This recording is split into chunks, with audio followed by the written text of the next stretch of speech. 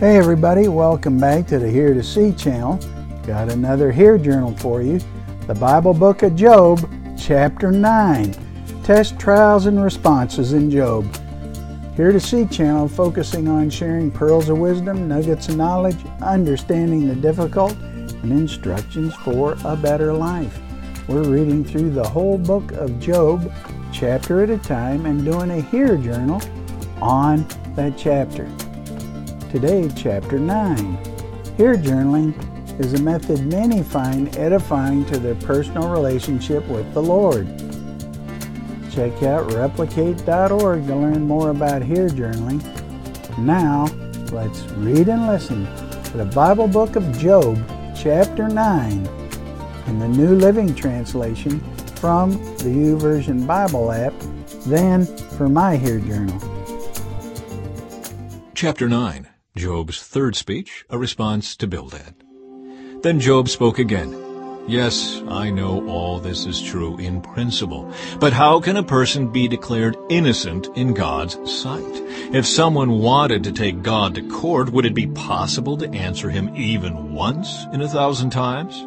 For God is so wise and so mighty, who has ever challenged him successfully? Without warning, he moves the mountains, overturning them in his anger. He shakes the earth from its place, and its foundations tremble. If he commands it, the sun won't rise, and the stars won't shine. He alone has spread out the heavens and marches on the waves of the sea. He made all the stars, the Bear and Orion, the Pleiades, and the constellations of the southern sky. He does great things too marvelous to understand. He performs countless miracles. Yet when he comes near, I cannot see him. When he moves by, I do not see him go. If he snatches someone in death, who can stop him? Who dares to ask, "What are you doing?" And God does not restrain his anger. Even the monsters of the sea are crushed beneath his feet. So who am I that I should try to answer God or even reason with him? Even if I were right, I would have no defense. I could only plead for mercy. And even if I summoned him and he responded, I'm not sure he would listen to me. For he attacks me with a storm and repeatedly wounds me without cause. He will not let me catch my breath, but fills me instead with bitter sorrows. If it's a question of strength, he's the strong one. If it's a matter of justice, who dares to summon him to court? Though I am innocent, my own mouth would pronounce me guilty. Though I am blameless, it would prove me wicked. I am innocent, but it makes no difference to me. I despise my life. Innocent or wicked, it is all the same to God. That's why I say he destroys both the blameless and the wicked.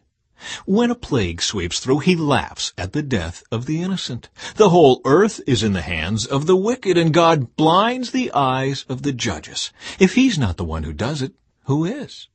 My life passes more swiftly than a runner. It flees away without a glimpse of happiness. It disappears like a swift papyrus boat, like an eagle swooping down on its prey. If I decided to forget my complaints, to put away my sad face and be cheerful, I would still dread all the pain, for I know you will not find me innocent, O God. Whatever happens, I will be found guilty. So what's the use of trying? Even if I were to wash myself with soap and clean my hands with lye, you would plunge me into a muddy ditch, and my own filthy clothing would hate me. God is not a mortal like me, so I cannot argue with him or take him to trial. If only there were a mediator between us, someone who could bring us together. The mediator could make God stop beating me, and I would no longer live in terror of his punishment. Then I could speak to him without fear. But I cannot do that in my own strength. And that was Job, chapter 9, in the New Living Translation from the YouVersion Bible app. Now for my Hear journal. First, the highlight. Job, chapter 9, verses 32 to 35. Job's third speech, a response to Bildad. Verse 32. God's not mortal like me, so I can't argue with him or take him to trial. If only there was a mediator between us, someone who could bring us together. The mediator could make God stop beating me, and I would no longer live in terror of his punishment. Then I could speak to him without fear. but I cannot do that in my own strength. So what's my explanation?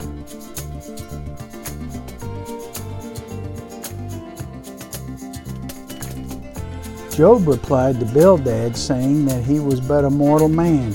He was powerless to take his case to God himself. He said that he wished there was a mediator between him and God. God recognized the need for a mediator too, and provided one. Jesus Christ is our mediator with Father God. So what's the application for us today?